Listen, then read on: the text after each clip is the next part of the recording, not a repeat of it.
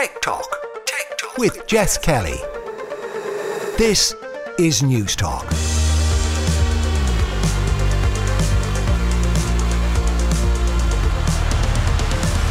Hello and welcome to Tech Talk. Jess Kelly with you here on News Talk. Coming up over the next hour, does it make sense to buy an EV in the era of rising energy prices? We'll hear from FitPink, the Donegal athleisure brand, on the realities of e-commerce in 2022. Plus, the African Professional Network Ireland will talk about its growing community. As always, you can email the show techtalk@newstalk.com, or you'll find me on Twitter @JessKellyNT. As I'm sure you're aware, Budget 2023 was unveiled earlier this week, and while it's been described as a giveaway budget, many of us around the country still have serious concerns relating to the cost of living, with the price of energy featuring at the top of that list. So does it make sense to buy an EV while prices are on the up? Derek Riley is the General Manager of Nevo.ie and he's with me now. Derek, the concern is real, right? Absolutely, yeah. And just running your house in general, it's going to be the ability to be able to charge your car. When can you charge your car? So we're hearing a lot of different. What happens when electricity goes up, a lot of people jump on the bandwagon and they say, oh, it's not going to be as cheap now to run your electric car. But that's not the case. There are some great EV tariffs out there currently from energy providers. And so the ability to charge your car at home is still the most cost-effective way to get around, notwithstanding that the cost of that electric vehicle is a bit more expensive than a combustion engine equivalent. But even the likes of yesterday, we have the MG4 all-electric hatchback coming in at starting price of around €27,500. And so when you're starting to get good value electric vehicles and the ability to pick a tariff that you can charge your electric vehicle at a certain time, it's starting to still make that sense with regards to the cost of running the vehicle. Yeah, I read a story during the week and it was new figures that showed that the price of charging an electric car using a rapid public charger has risen more than 42% in just 4 months. So that's in the UK. That's a significant jump in very short time frame. Yeah, what we're finding is because of that war in Ukraine, etc., and that gas price, and because a lot of energy is based on the highest commodity that's producing it, so at the moment it's gas. So even though renewable energy may be being produced at a cheaper price to make that energy, we're all tied into the most expensive one, which at the moment is gas because of the war in Ukraine. And there's a lot of fear-mongering going on at the moment with regards to it's costing X amount to fill up your electric vehicle on the high-powered public network, etc., be that in the United Kingdom, be that in Ireland.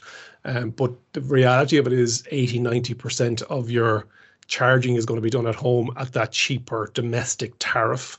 But when you are out and about, yes, it's getting a bit more expensive, but it's still nowhere near the price of having to fill up with petrol or diesel, which are also fluctuating in price as well, like electricity. Yeah, so let's just try and give that perspective that you're just talking about there now, because headlines are obviously great at scaring people a little bit. And I do think that, you know, we have heard issues around energy costs extensively over the last little while, which is right. But put it in perspective of, you know, what, like a standard family car type thing, you know, paint the different scenarios and try and give us some numbers so that people don't freak out just yet. So what we're looking at is, first of all, the ability to charge at home. So we always try and say that if you have an electric vehicle, in the ideal situation, it is the ability to charge at home. And you can fill up your electric vehicle. And what we'll use is that 100-kilometre range vertical.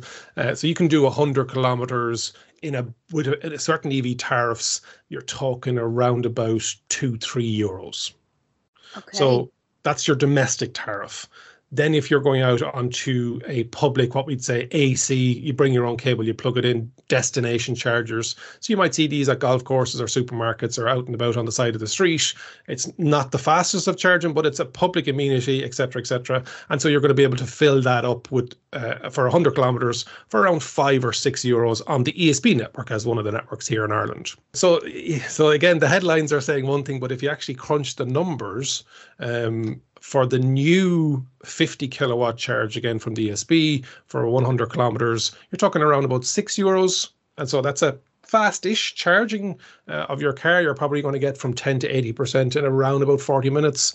And then if you want to go super fast on the ESB network with 150 kilowatts, you're talking nearly €7 to do 100 kilometers. Not to fill up, but to do 100 kilometers. So what we've done here at Nevo.ie is that we've crunched the numbers, we've taken the rates, we've taken the WLTP range and efficiencies of electric vehicles, and these are the kind of figures that we're looking at. For the equivalent in a petrol or diesel, if you wanted to say, if you're sitting at home going, this sounds really good, how much is it costing me at the moment? The average is around about 13 euros. So even on the high power ESB 150 kilowatts, it's still roughly 50% as cheap as running a petrol or diesel equivalent vehicle. Is there fear factor or potential that the cost of the EV charging could go up again? Yes, because it's linked to that, whatever the network is. So in the UK, you have a lot more private entities, and we have a couple of those here in Ireland with the likes of Ionity and EasyGo. We're also looking into that space, but these charge point operators have to buy their energy at a wholesale price, but that wholesale price is fluctuating as well. And again, because it links to the price of gas, it is going to increase. And so some of the networks in the United Kingdom, it's a £1 per kilowatt, whereas at the moment here in Ireland, it's looking at, it's the 50, 60 cent, would be the around the average. There are some networks that are charging over 70 cent per kilowatt. So when you see networks in the United Kingdom, which are of a slightly different political situation going on there with the energy price cap, etc., but when a price per kilowatt of £1 is being floated around, then you're starting to look at, okay, hold on a second, if I only filled my electric vehicle on these super high-powered motorway services, etc., then it's not feasible to run your car electric vehicle on an ongoing basis like this. It actually would be cheaper with a petrol or diesel, but we're not taking into account the environmental impacts of it as well. But there is that monetary side. But 80-90% of people are going to charge at home or have the ability to charge at home, or even on those slower street chargers. You're still saving a huge amount of money on the day-to-day running of the vehicle. We've spoken obviously a lot of times over the last few years about what people need to consider when they're buying an EV, and from anecdotally from talking to people, it doesn't seem to be one reason that people go for an EV. Like, it's never just to save the money, or it's never just for the environmental reasons. It kind of needs to be not ticking all the boxes, but certainly a good 80% of the boxes for it to make sense to people. Do you think that the sort of uncertainty around the pricing might impact people going green, or what do you think? I think if there was enough electric vehicles on the forecourts of Ireland today, they'd still be sold out. And at the moment, we cannot get enough electric. There's so much demand for people looking to buy electric vehicles, and we're hearing 10 months, we're hearing 12 months wait times on certain brands and certain models. And so the people are getting it. They understand, okay, cheaper to run, cheaper to service, not cheaper to buy initially, but likes of the MG4, like we talked about. So you're getting that hatchback, you're getting an equivalent size car, family hatchback, for that 27,500. That's roughly the same price as your traditional combustion engine hatchback. So now people can make the choice of, okay, I'm not having to pay that price premium of going electric. So buying the initial or leasing it or whatever it may be is the same price, but I'm saving on the running on it. I'm saving on the servicing of it. And it's not always about cost, like you say, Jess. It could be environmental factors. I know that if I'm bringing the kids to school, I'm not polluting the environment around me. And so, yes, there's a lot of factors in place there, but more and more, even with the price of energy going up, and listen, prices will always fluctuate with that. Fuel, petrol, diesel, electricity.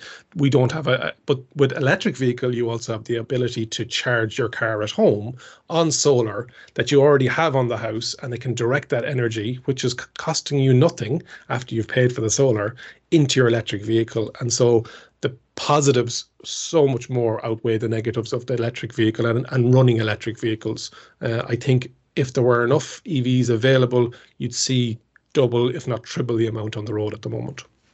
Yeah, I was in a taxi this morning, and it was the Volkswagen ID4, I think it was. And I was chatting to the driver, and he was kind of saying it's a no-brainer for someone like him to have an electric vehicle, because he does little runs around Dublin, and he's not spending a fraction of what some of the other drivers are spending. Yes, he has to factor in charge time and all the rest, but he has that built into his day. And, people like that, those types of scenarios, it just makes pure sense, particularly when drivers are being incentivized to go green as well. Absolutely. And the government grants won't be there forever. And there's some phenomenal incentives at the moment if you can get the incentive and you can also get the vehicle. And so what we're finding is that education piece. And it's great been chatting to you over the last couple of years, Jess, so that people are more and more aware. And it's not just cars, it's commercial vehicles like taxis, but also like vans. And so businesses who think there isn't a vehicle out there that suits my needs, you just have to start asking the questions. What other businesses are doing it? Be that on Post, be that the taxi driver, be that your online delivery expert. I won't mention the name. We all know who it is. But they're doing it for environmental sense, but they're also doing it for business sense. As much as there's the initial upfront cost and it is a bit more expensive, all of these businesses are crunching the numbers and looking at that TCO, total cost of ownership. And we need to start doing that ourselves, because buying a car is the probably worst financial decision that you can make in your life, because it sits outside your house for 98% of the time.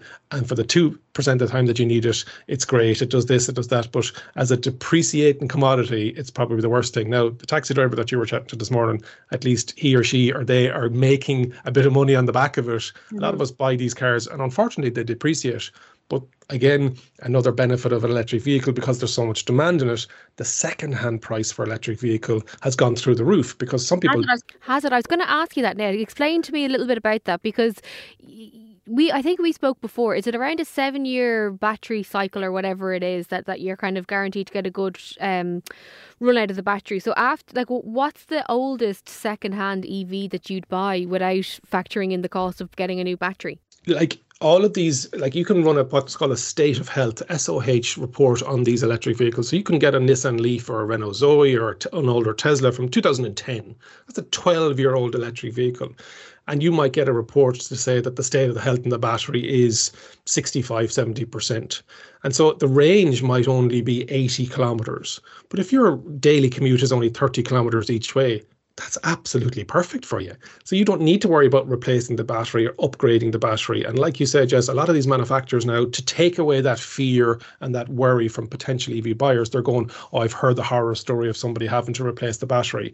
I've only heard, and I'm doing this now nearly 5 years, I've only heard of one person ever having to replace their battery. And yes, it was expensive, but all day, every day, cars and engines are being replaced in vans and lorries and buses, and we don't hear anything about that. But you hear this one story about a battery having to be replaced in an electric vehicle, and the newer ones now have the ability of changing the individual modules inside.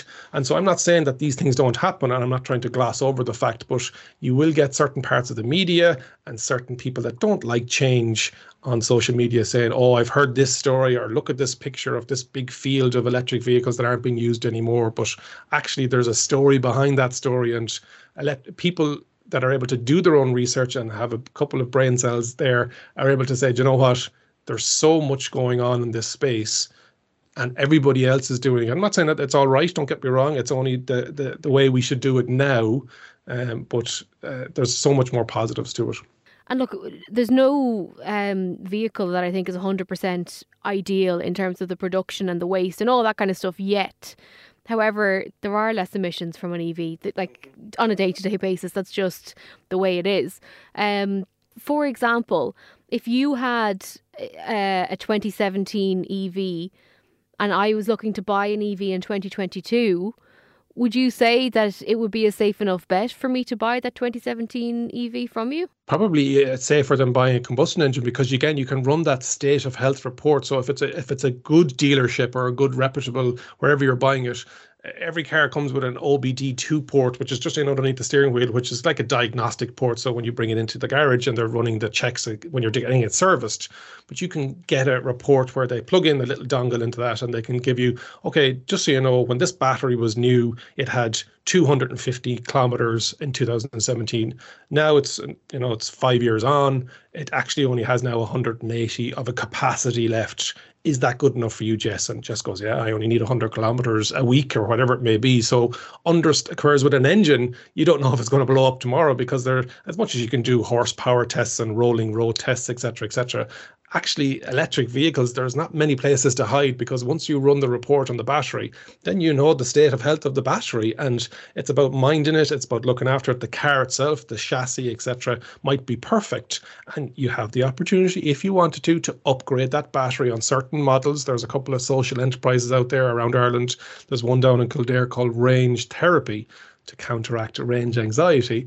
And what Eamon and the team down there do is they take Nissan Leafs from 2010 onwards. And if you have one that has a smaller battery and you want to upgrade it, you can go to Eamon, and Eamon will put in a bigger capacity battery into the same shape of the existing battery, and it might eat up a small bit of your boot, but the opportunity is there. And what we're seeing is that circular economy, and the utilization of that car has already been made. A 2010 Leaf, the carbon emissions that it took to build it back then, after 4 or 5 years, it's probably neutralized itself in the fact that it doesn't emit any more emissions now.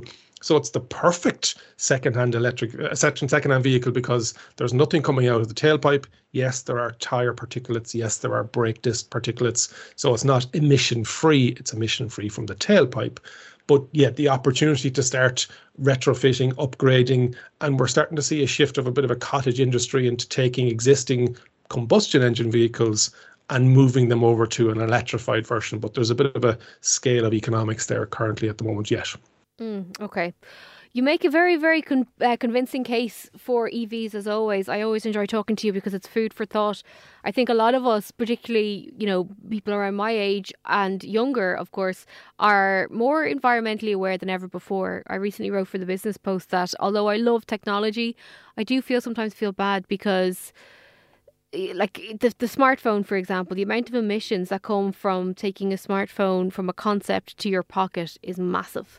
And we all do need to be that bit more aware. And although I'm talking about new phones all the time, doesn't mean you have to go out and buy one. Like, you can go out to somewhere like Swappy and buy an iPhone. You can go to Back from the Future and buy a refurbished laptop.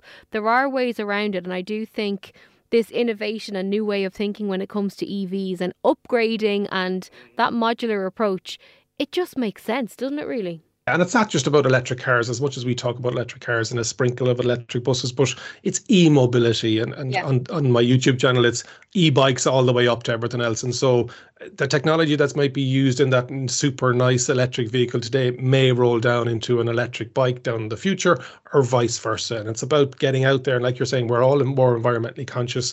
There's more active travel. We want to see more electric buses on the road and electric vans. But if you do have to take that car journey, and there's no other way of doing it, ideally, if it was in an electric vehicle, everybody would be more appreciative of it. Yeah.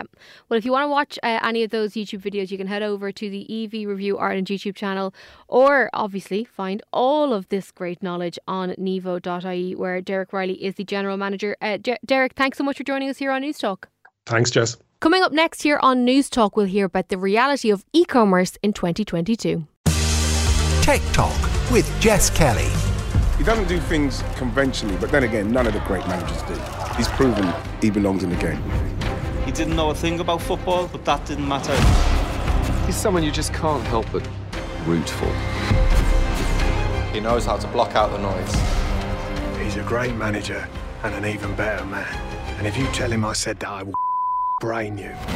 Yeah, that is my beloved Ted Lasso in FIFA 2023. I haven't heard any other snippet of the game. I haven't seen any gameplay footage beyond the trailer, but obviously I'm quite excited. The next series of Ted Lasso is due on Apple TV or Apple Plus or whatever it's called this autumn, but anything that features AFC Richmond gets my seal of approval. Now on to one of the industries that did rather well during the pandemic, which was the world of athleisure wear. Jenny Timoney is the woman behind FitPink, a Donegal based brand that continued to grow over the last number of years. But how are changes in the world of e-commerce impacting Irish businesses?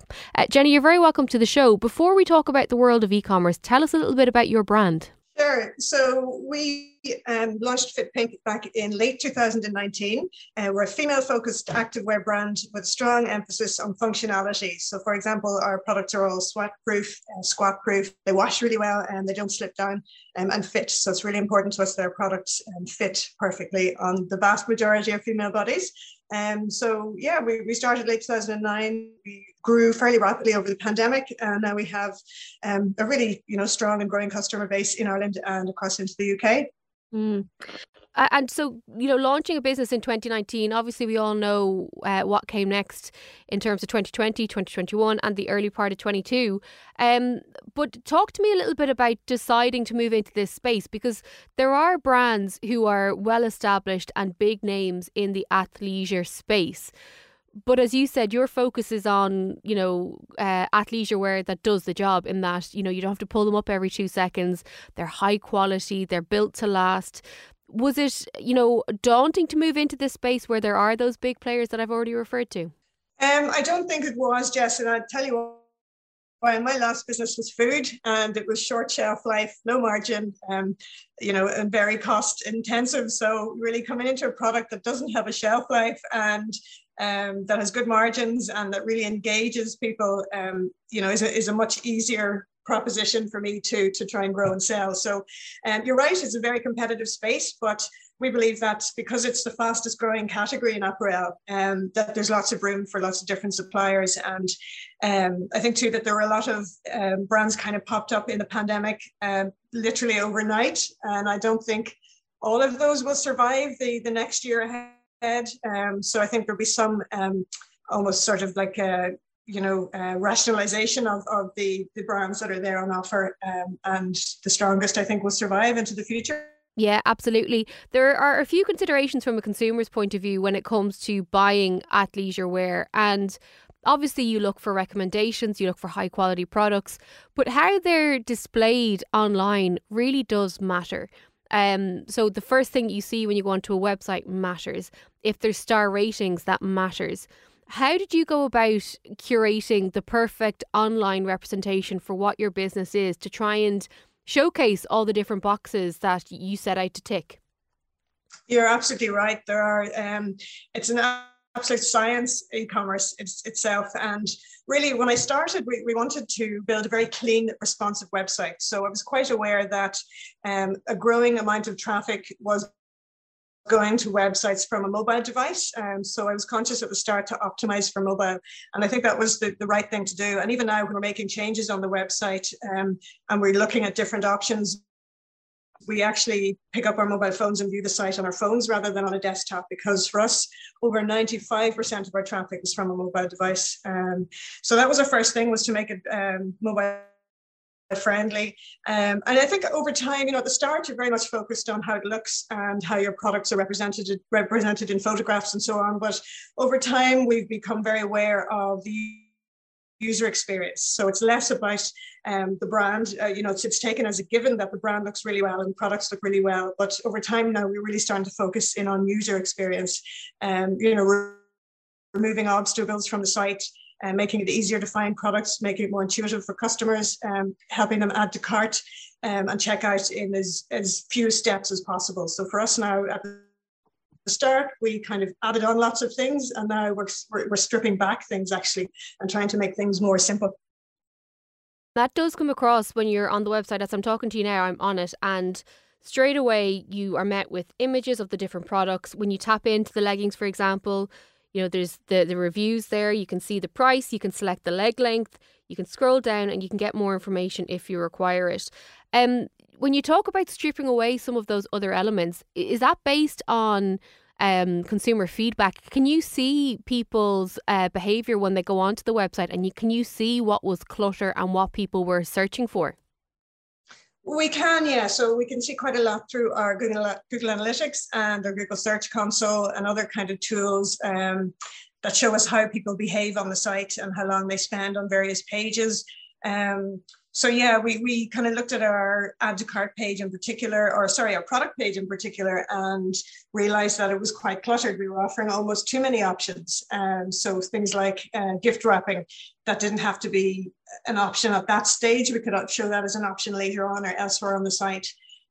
So we would do quite a bit of user testing as well with different pages with an element on one page and taking off the element on a separate page to see which performs better.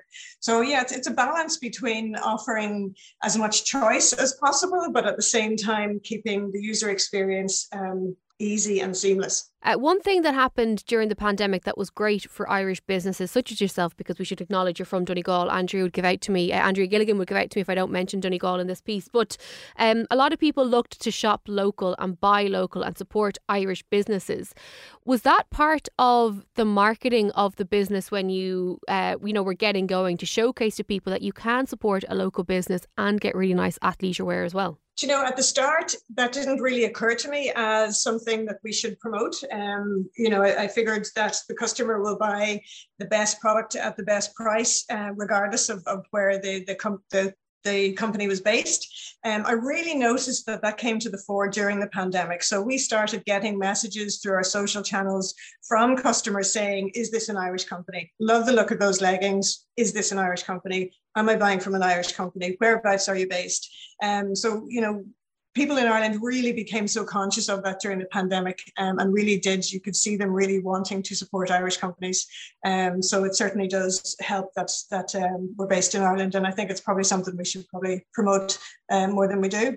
Yeah, I do. I notice even amongst my friend group, that is something that has, stuck on post-pandemic. People are asking a few more questions in terms of, is this an Irish company? Like, where do you stand in terms of environmental issues? All of those things I think really matter to the consumer now. You mentioned your social channels. How important is or was social media when you were getting started to get the message out there? And did you, maybe engage in influencer marketing, or what was your strategy?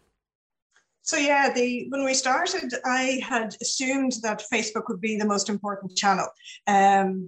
But for us, actually, we started on both Facebook and Instagram around the same time, and I would have put more time and effort from my own resources into Facebook. But as it happened, Instagram really took off for us much faster than Facebook did, which was interesting. We find that Facebook ads work really well for us, but Instagram is where we get the most interaction from customers. So we just don't get the same level of interaction on a Facebook page where we do on Instagram. We see people commenting. We get a lot more comments and messages through Instagram than we would Facebook. So that's been interesting.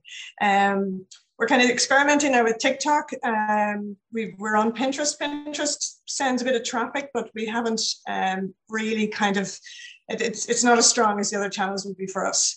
TikTok's an interesting one. Be Real is an interesting one. It's yet to be seen. It's very new, but it's yet to be seen how brands are going to leverage Be Real. So yeah, it's interesting. Absolutely. The idea of using Facebook and Instagram, it is great, and particularly for beautiful products like yours, obviously they're visual mediums, so that does help. There's been a lot of talk about algorithm changes and understanding what it takes to get your brand in front of the eyeballs of consumers. Has that been a challenge, and have you had to maybe, employ more social media experts than maybe you did in your previous business? Well, we don't use any social media experts. We're a small team. There's 3 of us here based in Donegal, myself, Laura and Emma, and we would do all of these things in-house. I would say that we would really have felt a very immediate effect of the Apple iOS 14 update, which happened sort of the summer last year, around June last year, I think it was. That was probably the only algorithm update we really noticed an immediate change from. We would have been heavily dependent on Facebook for our traffic at that stage, and it really was a slap in the face, when a lot of that kind of traffic disappeared overnight. So, it took us a while to sort of realize what was happening, and we've, since I suppose recovered from that. But lesson learned for us was not to become too dependent on any one channel. So we've kind of really broadened out our approach now and our reach, and where we put content and where we engage customers. Apart from that, yes, there's algorithm updates happening all of the time. Instagram is an absolute mystery. It's very, very hard to figure out algorithms there. But really, we're trying to focus less on algorithms and more on creating engaging, meaningful content and offering customers a really strong value proposition. And I think if we can engage customers over the long term with our content, algorithms become, less important. Yeah, absolutely. I want to just touch briefly on, I suppose, some of the real world challenges that every industry is either worried about or already feeling the impact of. Have you felt a pinch in the last little while? Are there clouds on the horizon in terms of engaging with suppliers and logistic companies or anything like that? Yeah, so we, right, costs is a huge part of it. I mean, as you said, it's not exclusive to e-commerce, but shipping costs for us at the start were, a tiny, almost, you wouldn't even notice what you were paying in shipping. But yeah, post-pandemic, that has really increased enormously. Energy costs we're really noticing. The strengthening dollar has impacted us because we were buying in dollar. But, I think the biggest impact is going to be felt by our customers. And obviously, when I suppose economic uncertainty is making shoppers increasingly wary of what they open their wallets for. And I think that makes it quite challenging for new brands like ours to convert traffic to customers. So our kind of approach to that and how we try to mitigate that is things like offering a really simple, no hassle 30-day returns policy, building trust through exceptional customer service. For example, so we would say turn around an exchange on the same day we receive it, and same goes for returns. So that's challenging. It's challenging for business, and it's challenging for our customers and for all of us. Yeah, absolutely.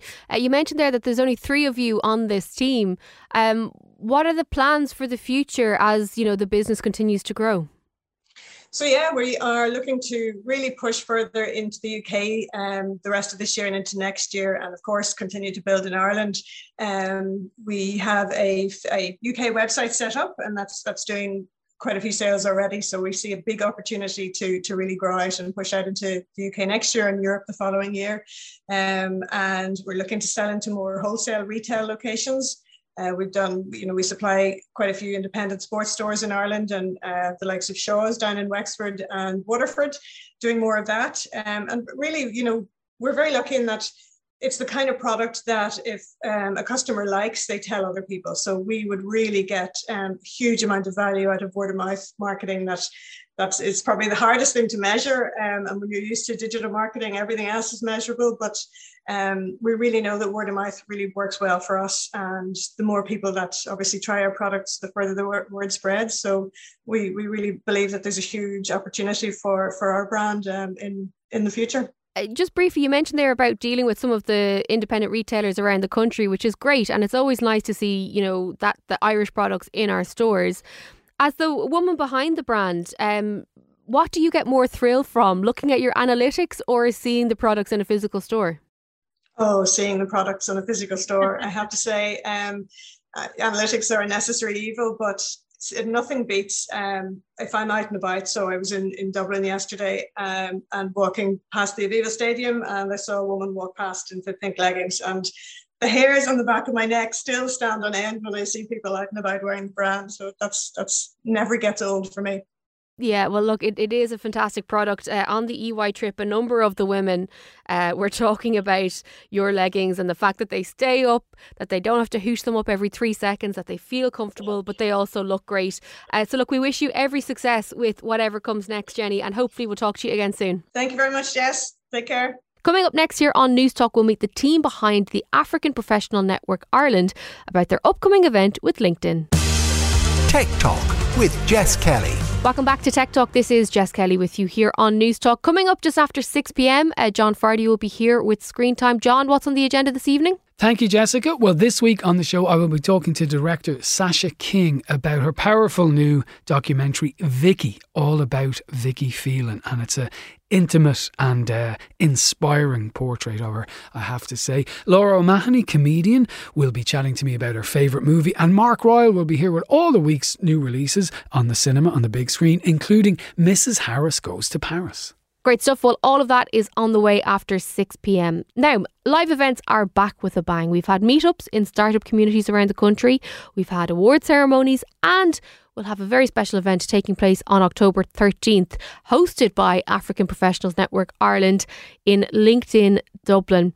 Trina Dzunu and Lizzie Beecham of APNI are with me now to tell us more. You're both very welcome to the show. Trina, if I can start with you, just tell us a little bit more about the African Professional Network Ireland. Yeah, thanks, Jess, for having us on. So we're a non-profit organisation, and we set up back in 2016 to foster knowledge sharing, collaboration and empowerment between professionals and entrepreneurs from diverse backgrounds.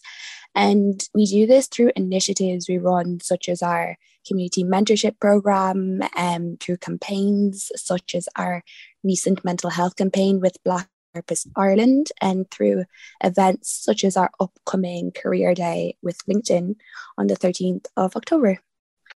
So we're going to talk to Lizzie in a few minutes' time about that event. But before we get to that, I'm curious to know a little bit more about the APNI in general, because I had this conversation with my dad recently.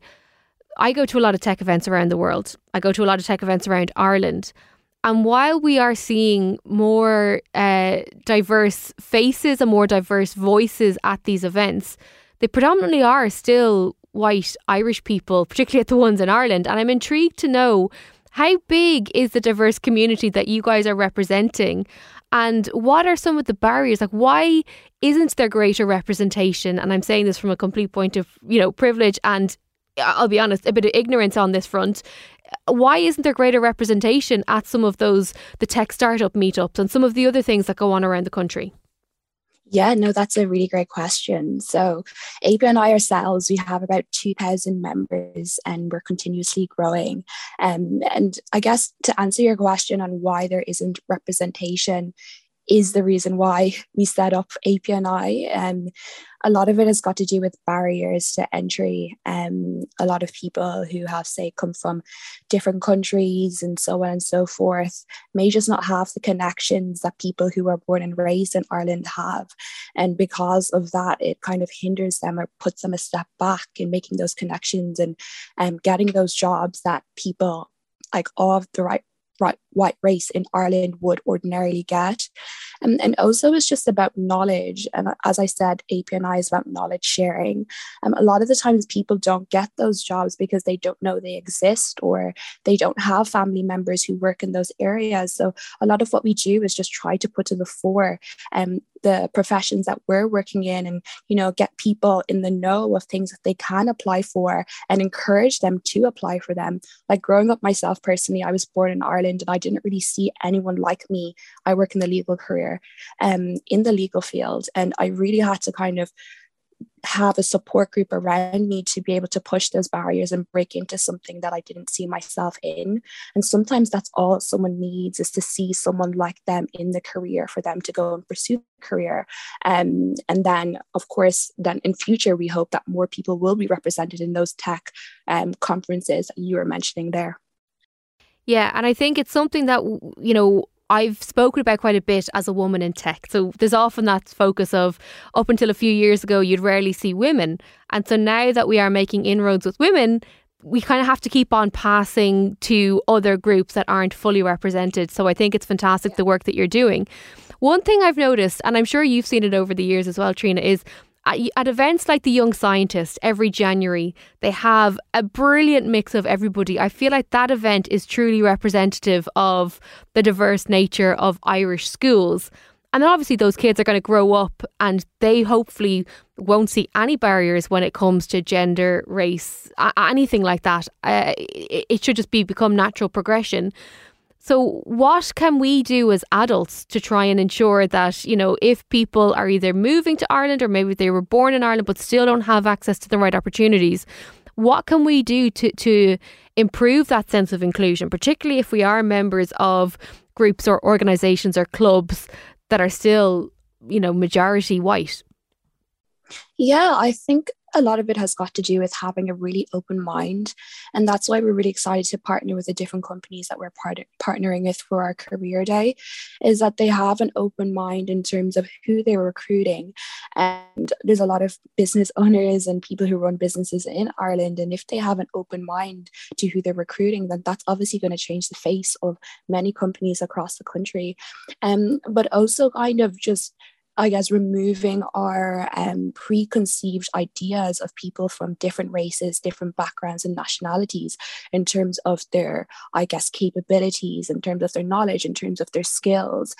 These are things that really have to start from you and work on, so that, when someone from a particular race comes into your company for an interview, or when you see a particular name that is spelled differently to names you usually see, that we don't automatically have a mental block, but that we're very open to, I guess, learning from that person. And only their contribution to your company can be a great benefit because of their diverse background.